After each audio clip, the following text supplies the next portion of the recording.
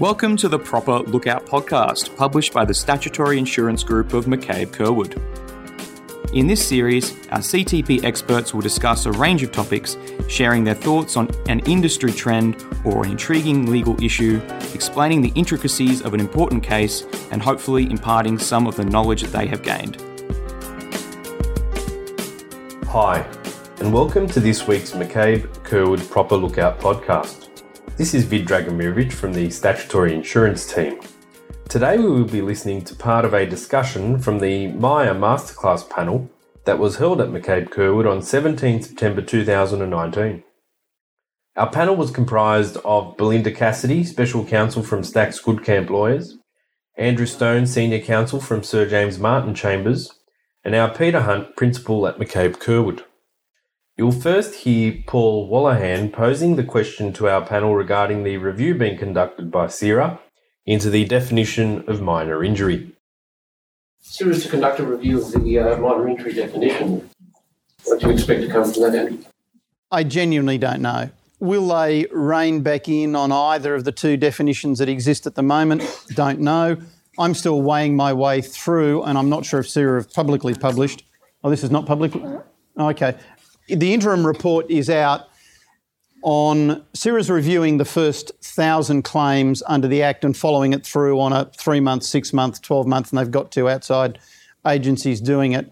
And that's looking at, in effect, is it delivering on just or unjust outcomes of the people who are cut off around minor injury. I've got no idea whether the 2 critical definitions around soft tissue and psych will change.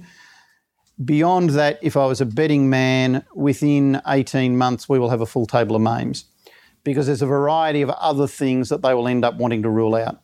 The biggest and most obvious one is scarring. And I've seen mixed decisions where basically it seems medical assessors are making stuff up as to whether scars are minor injury or not. And sure, my view is the way that's drafted, the skin is an organ and scarring's damage to an organ, not a supporting structure for an organ. Although you can argue the skin also supports, your kidneys falling on the ground. So is it supporting another organ? I'm positive that a doctor's not qualified to answer that legal question. And I think it's wrong that a 2 centimetre scar gets you past minor injury when, DRE2 in the neck and back and 4% whole person impairment of the shoulder doesn't get you past minor injury. I think that's nuts. So I think that will eventually be evened out. But equally, I don't want scarring ruled out in its entirety, because if you've got scarring that, is going to require 3 years of surgical work to patch you back together, that ought to run past 6 months. So we will have to end up with something far more comprehensive than we have now. The timeline for that, I've got no idea.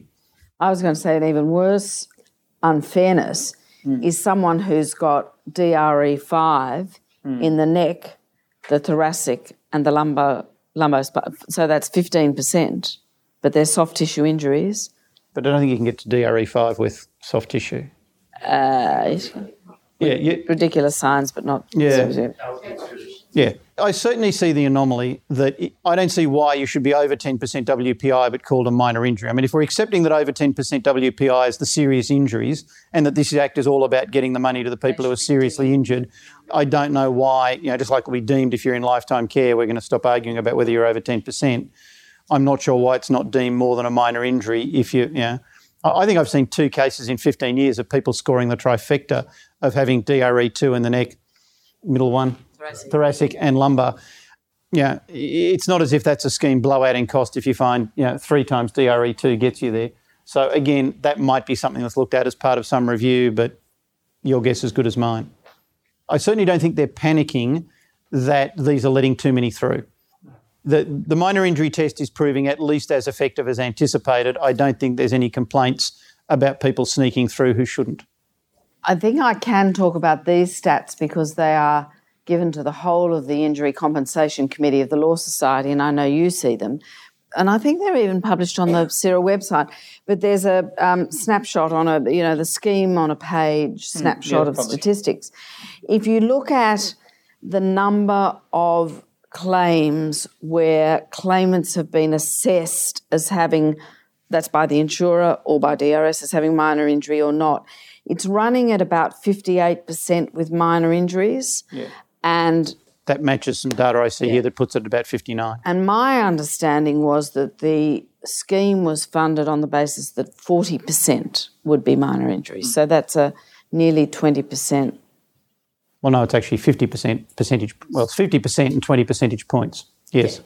So I don't think there's any complaints that the tests are soft and leaky. I think, except that there'll be a whole lot of miscellaneous things. Yeah, what do you do with dental and a whole variety of other things that will eventually see? We'll have the equivalent of the 10% WPI threshold and all of the argument around that replicated to go around minor injury, would be my medium-term guess. The definition appears to be comprehensively dealing with not letting injuries that are considered minor injuries through the scheme, but inconsistencies remain with the method of assessment.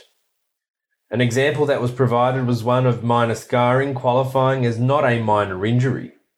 However, that would appear to be at odds with a claimant who was assessed with a DRE Category 2 impairment across the cervical spine, thoracic spine and lumbar spine, particularly if that injury remains to be considered a minor injury. Perhaps Andrew Stone's comment regarding the implementation of a table of names may be the answer going forward. For now, we will await the outcome of the CIRA review of the minor injury definition, possibly before the conclusion of 2019. Watch this space, as we will no doubt bring you our views on the review. Thank you for listening to this week's edition of The Proper Lookout. We will be back next week for another edition. In the meantime, please get in touch with us should you have any queries or wish to provide any feedback.